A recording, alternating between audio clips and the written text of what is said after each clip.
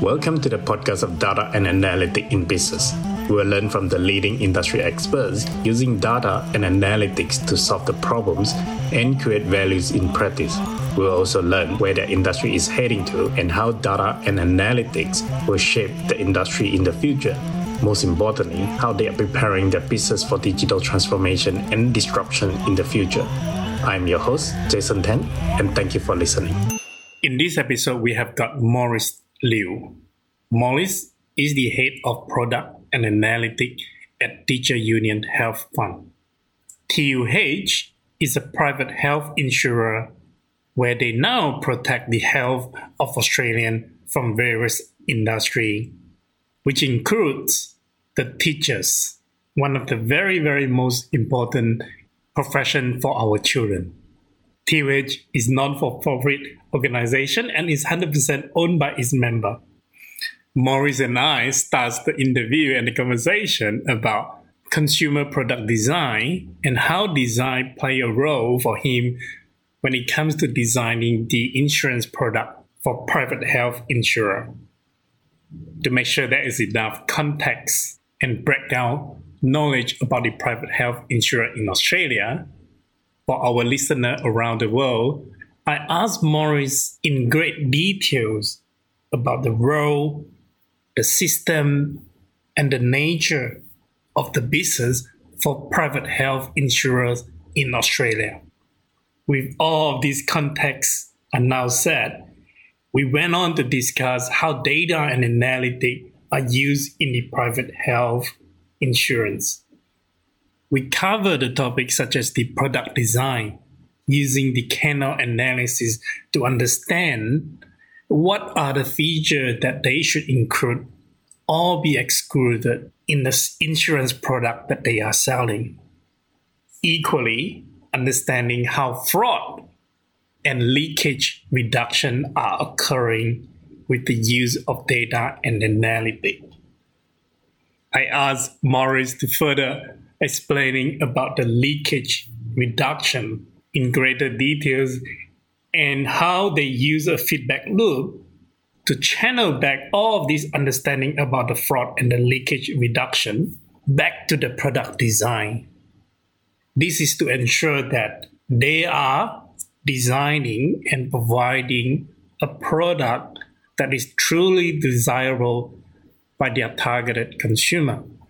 Apart from that, we go into a great details talking a little bit more about the pricing, competitor analysis, a community rating system, as well as the stress testing.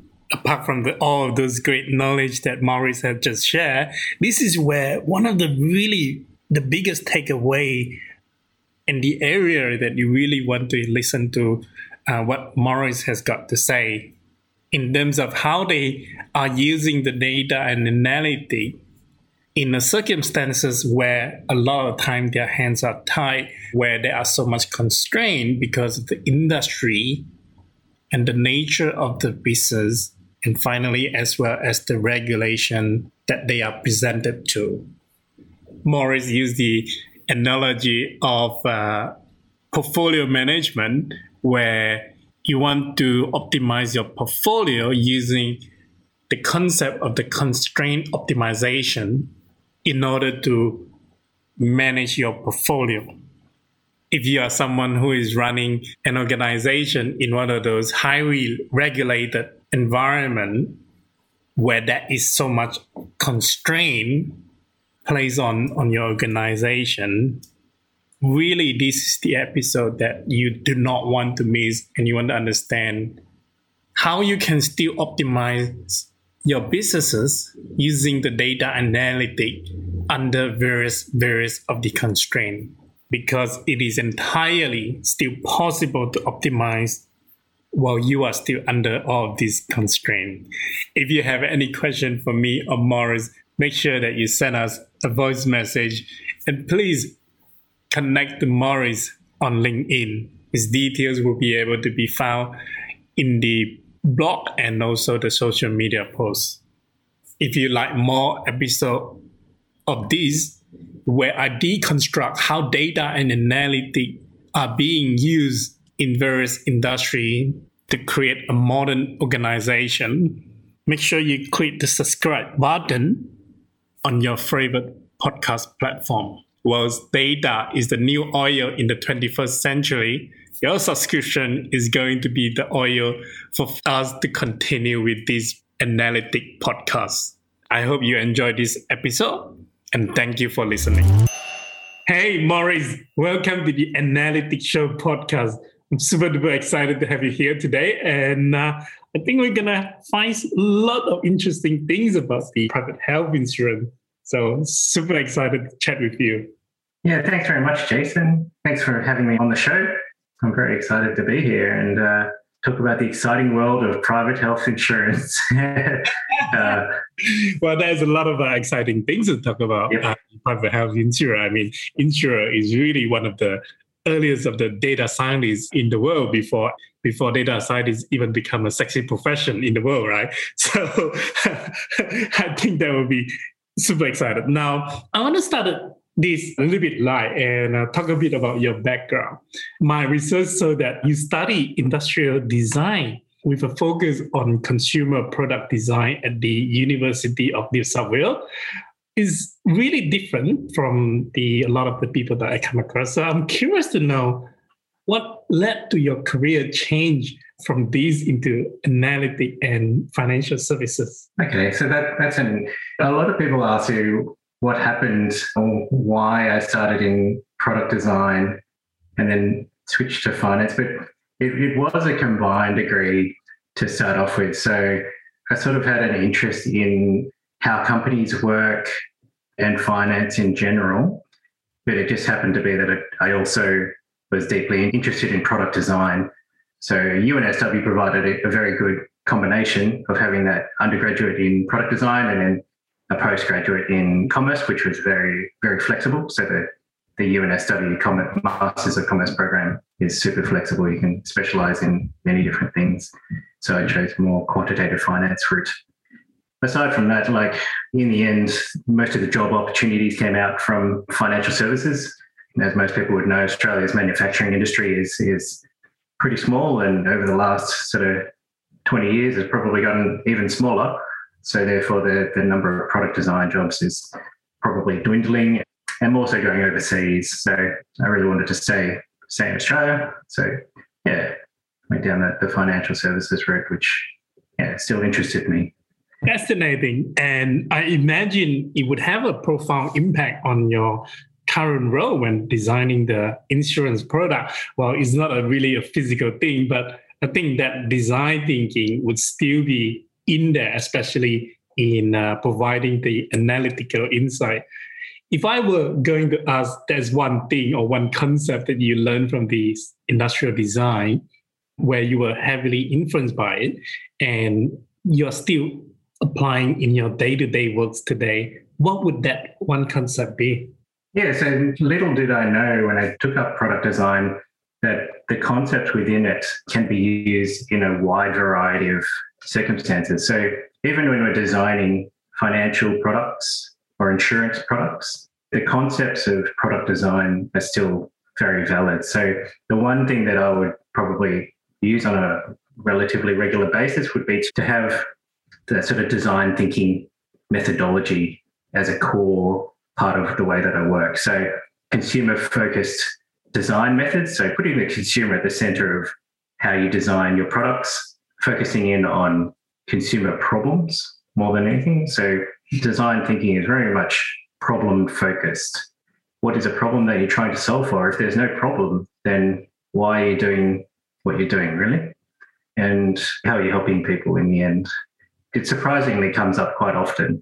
These product design methodologies overlap quite a lot in the finance product area. Yeah. One thing that I probably would say is interesting is that you were already heavily involved with study about that before this whole human-centered design become a thing. Do you find a major difference of what you did and learned in that period of time versus to this human-centered design concept that is so popular in the corporate these days? I think what I learned 20 years ago or something like that, ridiculous, it is still quite similar. I think they've simplified it a bit in the corporate world. The main steps when I learned them were you get a design brief, which is essentially narrowing down what your scope is, what the problem is that you're trying to solve for. And then you do conceptualization, which is very quickly generating ideas to try and solve that problem. And then development, so narrowing down the number of ideas that you're going to focus on and try to develop a bit more. So that might be about 3. And then really getting feedback on those developed concepts and seeing where they might actually work or not work. And then doing that sort of feedback loop and just testing out whether or not it actually solves a problem in the end. And the human-centered design methodologies do sort of go down that route, but I think it's maybe more tailored towards the corporate sector a bit more through, the what's it called, like the post-it note sort of methodologies that they use. Yeah. I love it. Now, let's move into a little bit about your current role. Would you please share with us and your role as a head of product and analytics at the Teacher Union Health Fund? And what are your key responsibilities in this role? Yeah, so my role's pretty broad at the moment. It's a fairly small company. There's only about 160 employees, a lot of which are employed in the health services unit, which is providing dental and optical services. The company itself is not huge, so the span of my work is quite broad. What it covers is product design, as I mentioned, that's insurance products, health insurance products, pricing of those products, commercial analysis, which involves scenario planning, strategic planning, distribution channel analysis, stress testing and risk management, which is a big part in our capital management, and broad-based analytics like fraud and health-related analysis. Yeah. That in this is really broad, and we are going to go into the detail in some of those later on. But in the meantime, I think most people in Australia, they are probably only familiar with the big two of these health insurer. Can you please introduce TUH? I believe there's a short name of that to our listener who may not be familiar with the organization. Yeah, sure. So TUH is a sort of small to mid-sized not-for-profit health fund.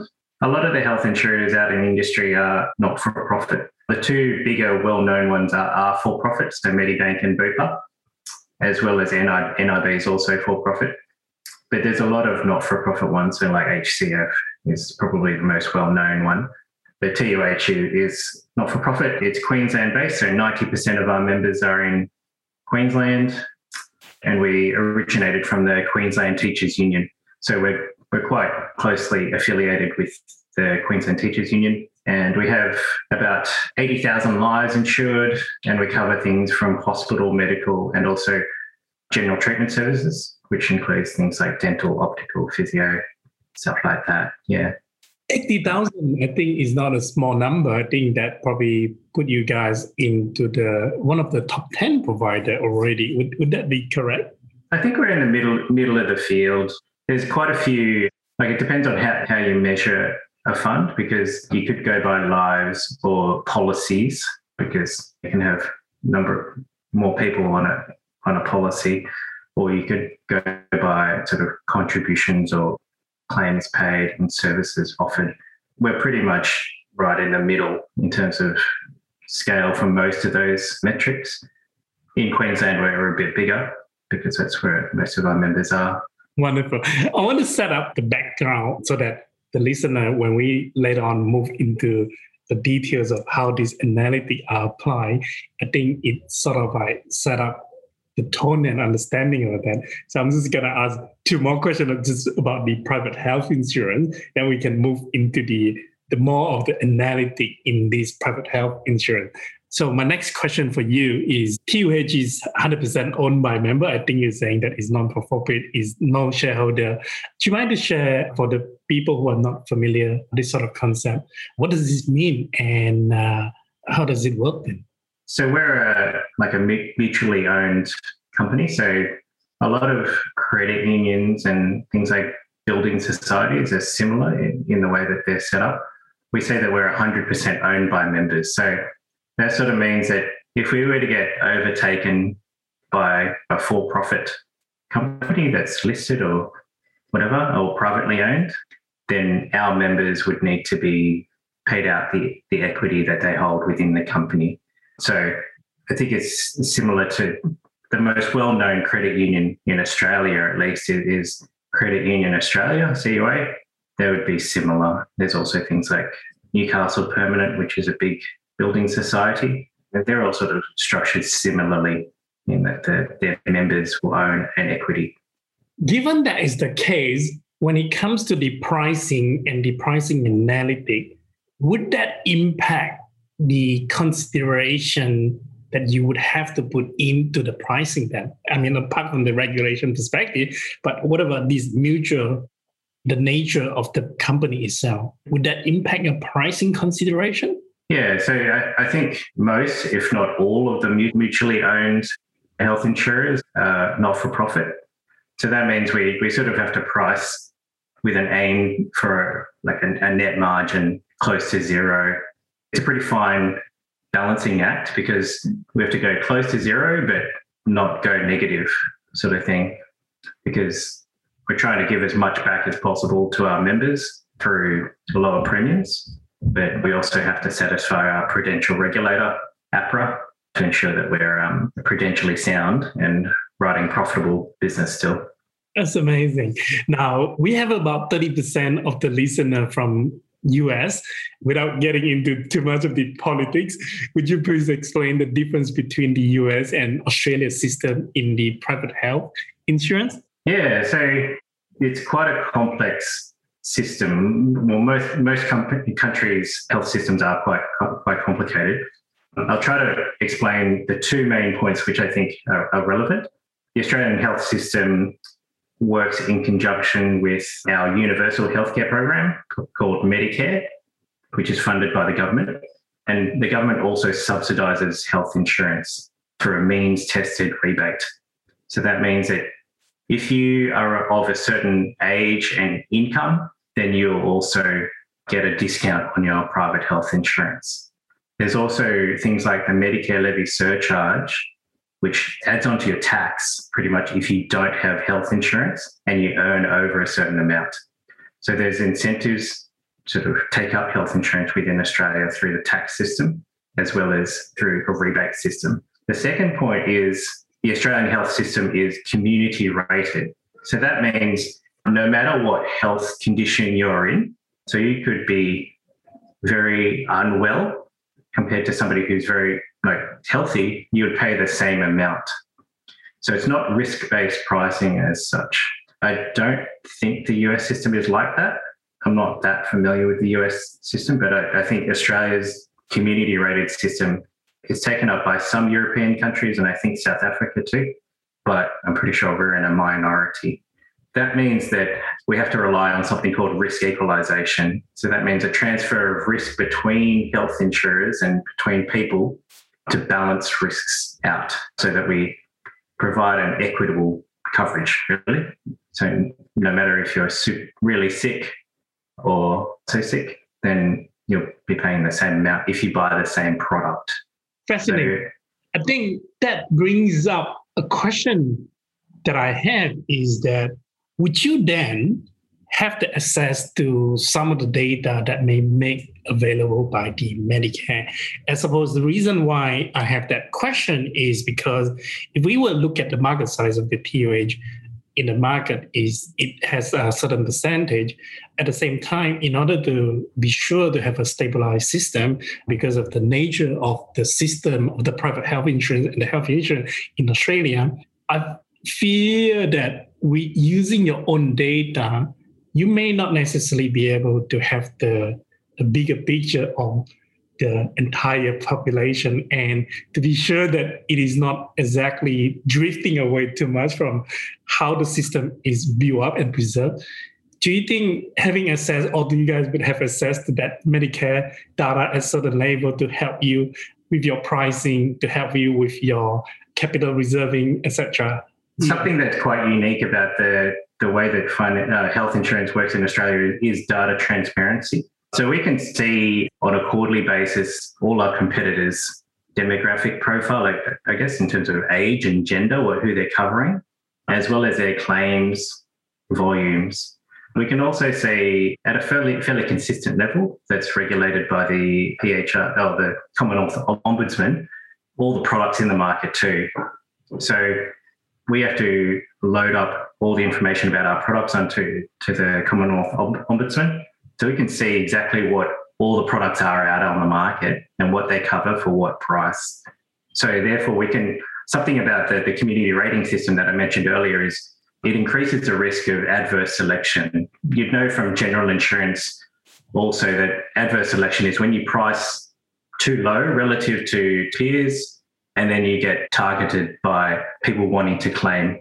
If you price too low for something like pregnancy or something like that, you'll attract a lot of claims because everyone's priced the same. Everyone on that product will be priced the same. So if you're different to the market too much, you'll get picked out. And you can see with that transparency of demographics also in claims, you can see whether or not your claims levels per person are higher or lower than your peer companies or peer funds that you're comparing against. I want to develop this a little bit deeper, if that's okay with you. While the data transparency is good, at the same time, isn't that the other side of the sword of anti-competition to a certain extent? So what is the balancing act that you guys, other private health insurer, would have to take that in walking that fine line? It is hard because it's hard to hide, I guess, anything, but like there are things that we will have in terms of infrastructure and things like analysis that we do that goes deeper than the publicly available information, and how we manage each individual member really does matter in the end. So we'll talk about it, I guess, a bit later in the book with some of the other questions, but I think that's the reason why a lot of health funds at the moment are integrating more vertically. To an extent, some are going horizontally too. So you'll see Medibank is very much integrating vertically through buying hospitals and things like that and sort of managed care providers, whereas NIB is integrating horizontally through things like the Qantas insurance products and things like that. Wow, that's fascinating. Share with us, apart from those using the data to build that community risk, share with us how data and analytics are used in private health insurance. So for TUH at least, data is used quite heavily in our product design. Well, we use it quite a lot throughout the business, but because I'm sort of responsible for the product area, I know it very well. That's okay. The way that we design products is largely through not only claims analysis and what each demographic is sort of claiming for, but also things like consumer feedback and things like Kano analysis. Kano analysis is product feature design theory that sort of picks out features and anti-features, really. So the idea is that people will be more satisfied if their product doesn't have something, as opposed to just getting more and more features on top. But like the prime example is pregnancy, right? So if you're a single male, you're not going to need pregnancy. If you're a couple about to retire, you're not going to need pregnancy. So those demographic groups more than likely select that as an anti-feature and something that they wouldn't want on their health insurance. They'd be more satisfied if they weren't covering other people for those services. Whereas for somebody who's 65, having a hip replacement might be much more of a feature. So just understanding each of the customer groups' needs and wants and what they don't want is quite important. On a product pricing perspective, competitor analysis is very important. So having visibility of all the products on the market, every state, every health insurer, every type of coverage is very, very important. And also margin-based pricing. So obviously our claims make a big difference.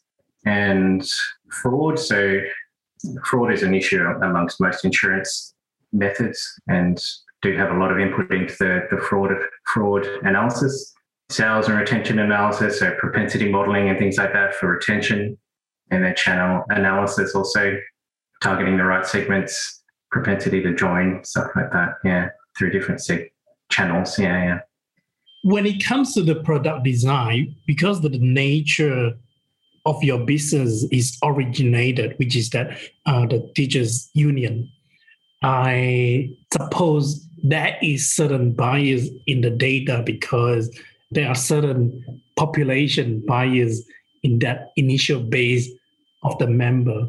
My question for you then is, how do you overcome that bias that is originated your member base to make sure that you don't necessarily underprice or overprice or design not the right product for that then?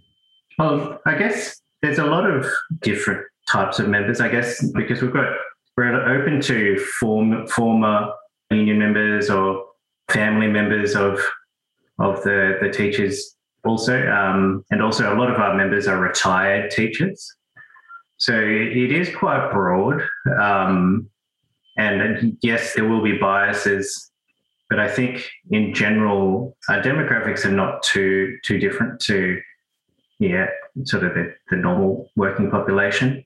Like there will be linkages between the teaching community and TUH's pricing methodology. So we know, at least from the public sector, what things like pay increases and stuff like that will look like for teachers. We try to take that into consideration when pricing or not changing prices. For example, in 2020, we were one of only 2 health funds. So there's about 37 health funds in Australia. We were one of only 2 health funds not to change prices. The other one was HBF over in Western Australia. But where we can help with improving affordability, and part of that was because we knew that the teachers also didn't have their wages changed.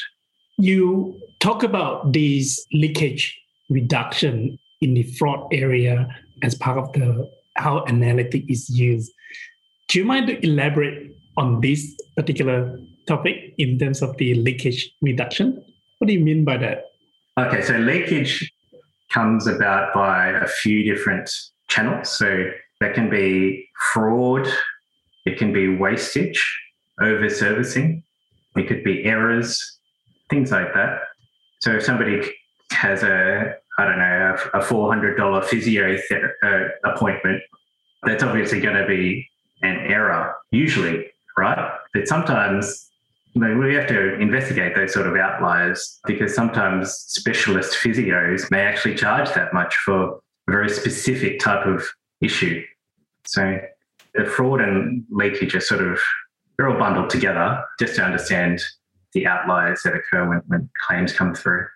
Right, that makes sense. I presume that can become sort of like the feedback loop back to your product design and to some extent. Yeah. So if we notice that a lot of providers are claiming through a certain service, which is not our intent, then we can adjust products to prevent that happening. Right. Yeah. That's interesting. Now, for my research, I understand that pricing is one of your key responsibility.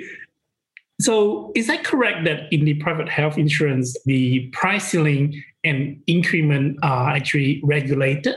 So I suppose the follow-up question for that is then, should that be the case, then how important to still have analytic function in this such a controlled environment then? Yeah, so yes, it is. It is regulated. So every year we have to submit a pricing submission to the Minister for Health, and that also goes through APRA, Prudential Regulator. But in the end, it's the fund making the submission. So it is very rare that the Health Minister would reject a pricing submission unless it is completely unwarranted. Health costs in Australia are rising just due to the aging demographic of the country. It's happening globally. So prices need to change in order to keep up with that inflation, health inflation. So because we've got the two sort of avenues that price exhibition goes through, APRA, all about prudential adequacy and capital adequacy, and then the health department, which is all about coverage and making sure that people can afford health insurance. They're sort of juxtaposed, I guess, against each other. It's a very fine line that we're walking in order to satisfy both of them, that we are not eating away at our own capital by pricing too low, and also not making it unaffordable for the consumers. It must be hard to do the work with your hand is tied. My next question for you is, you promote the idea of increasing the data literacy. Share with us your thoughts on this space and perhaps some of the strategies that you employ to make this a success in your organization. Yeah, so we're on a data literacy journey at the moment. And like many organizations, I think improving the data literacy is a key objective of a lot of companies at the moment.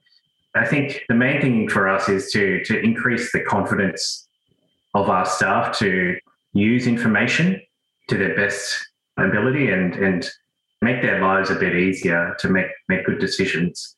We are bringing on a lot of technology at the same time, new data warehouse and new reporting systems. So we need to have the staff on board in order for them to appreciate it.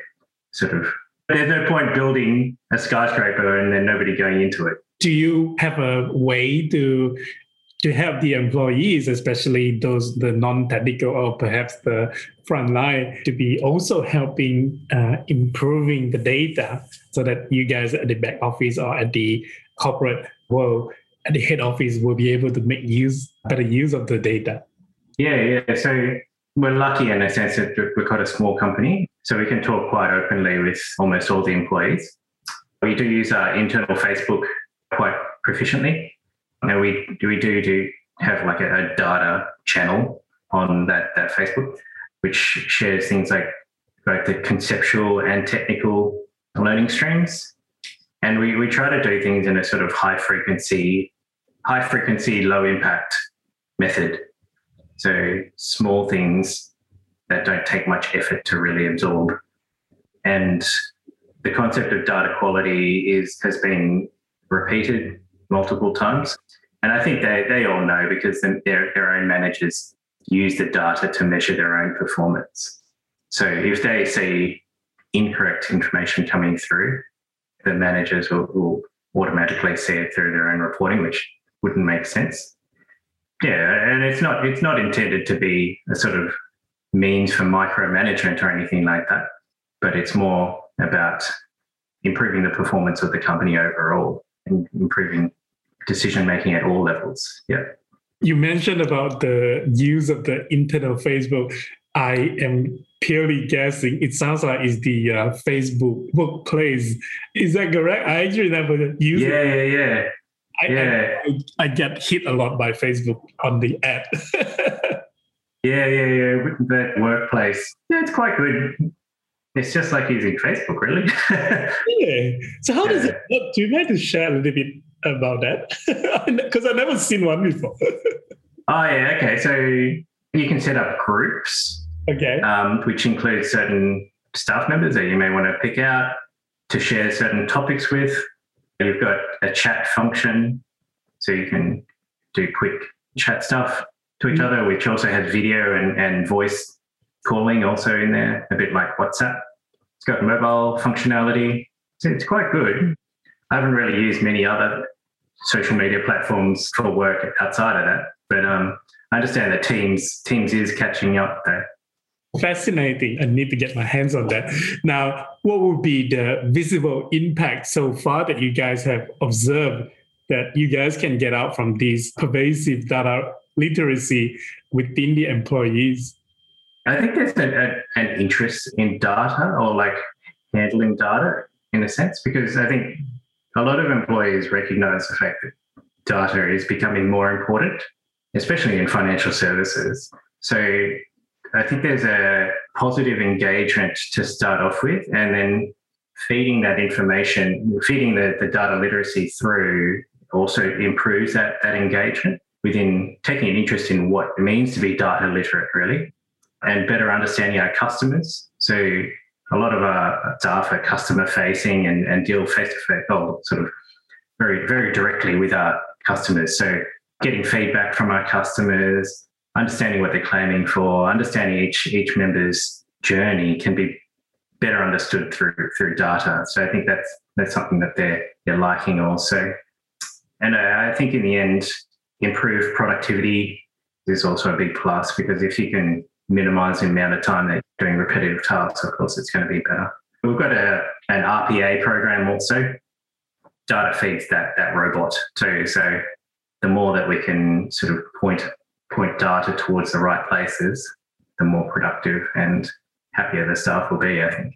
Now, I know you are a big advocate about creating the shared value. My question then is, would you say this concept of the data literacy helps the organization to use data to create more of the shared value? Can you give us maybe an example of that? Yeah. So my understanding of shared value and the creation of shared value is based on this concept that Michael Porter developed back in 2011. And it sort of means creating social and business value simultaneously. It's kind of similar to CSR programs in most companies, but there's more explicit objectives to create business value. So an example of that in health insurance, where data literacy improves social outcomes and also business outcomes, is through managed healthcare. So that involves helping people with chronic conditions to improve their lifestyle or behavior in order to make themselves more healthy, essentially. So if they've got an underlying health condition like type 2 diabetes or something like that, having that data through a feedback loop towards in that process. So understanding what the implications of changes in behavior have on health outcomes is very valuable. In the end, it's good for the insurer too, because we're obviously not paying out as many claims, and data literacy helps that. So data literacy for frontline staff like nurses who manage these programs is incredibly important to drive that shared value, delivering on both improved health outcomes for our members as well as lower claims for the fund. Now, I typically will try to avoid talking about the pandemic and the COVID-19 at these days, but given that you are a private health insurer, I really have to get your view on this one. What were the major learning from the pandemic and dealing with the pandemic for you and the insurance industry as a whole? Yeah, so what we found was the importance of, I do scenario and stress testing as part of my role. And, before this, the way that those programs are set out was this event occurs and then we take these management actions in order to resolve the problem.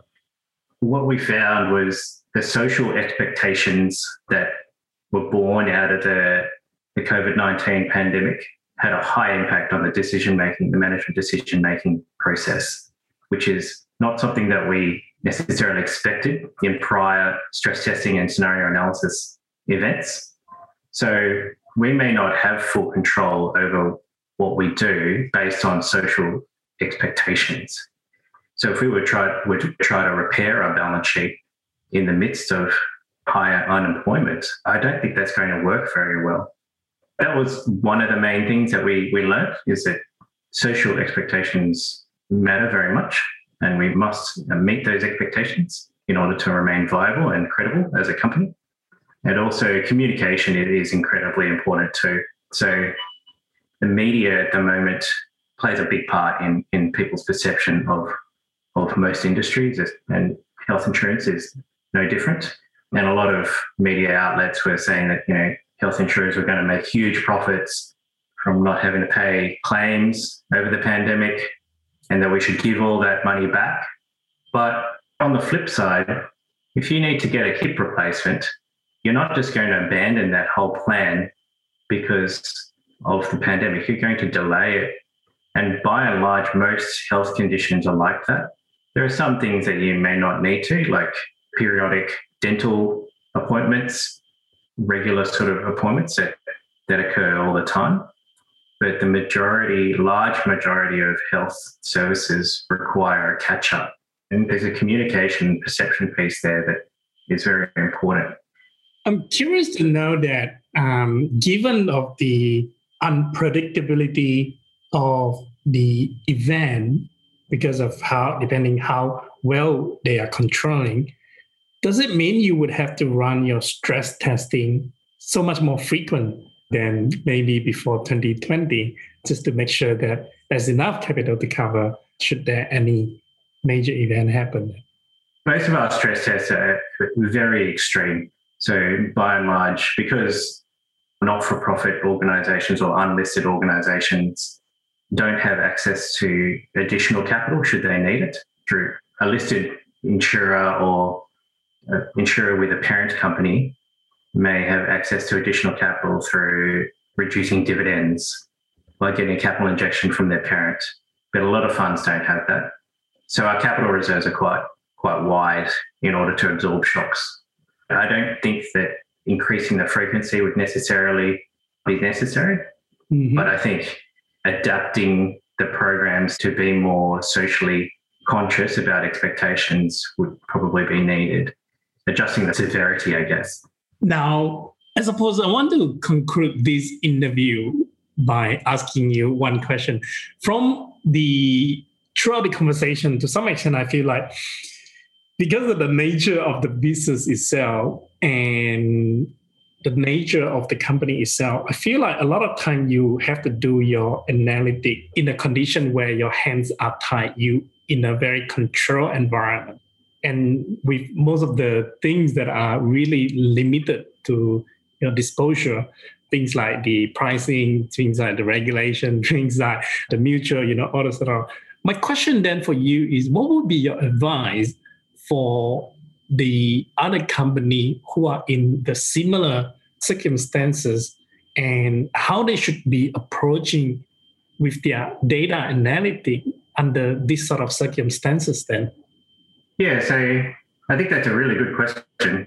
And I think all companies will have some sort of restrictions around them through legal means. What I found quite relevant was treating things like a portfolio optimization problem. So in portfolio management, you've got traditional portfolio management where you're managing a fund, stocks and things like that. You can buy and sell, but sometimes the client may have a condition like you can't short sell, you can't buy into derivatives, all those types of conditions. So it's similar in terms of running this type of business also. So it's a constrained optimization problem, optimizing your towards your desired outcome with the constraints that you've got.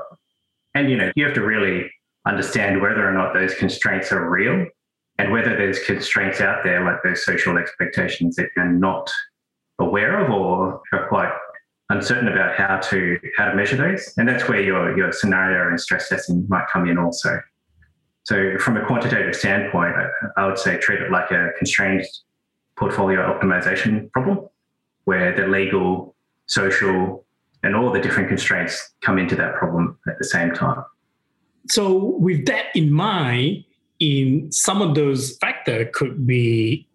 constraint factor could be quantified using a factor, whereas some of those constraints may not be necessarily be able to quantify. For example, the social expectation. How would you have to do your simulation, especially with your stress testing then? Yeah, I guess you need to understand to what extent the responses would be from making changes and the range of possible outcomes could be. So I guess the social expectations would flow through to things like terminations, your growth levels, your NPS ratings, your member satisfaction ratings and things like that. So they can all sort of come into it at the same time. Where there's ones that are more difficult, I wouldn't say that everything is quantifiable.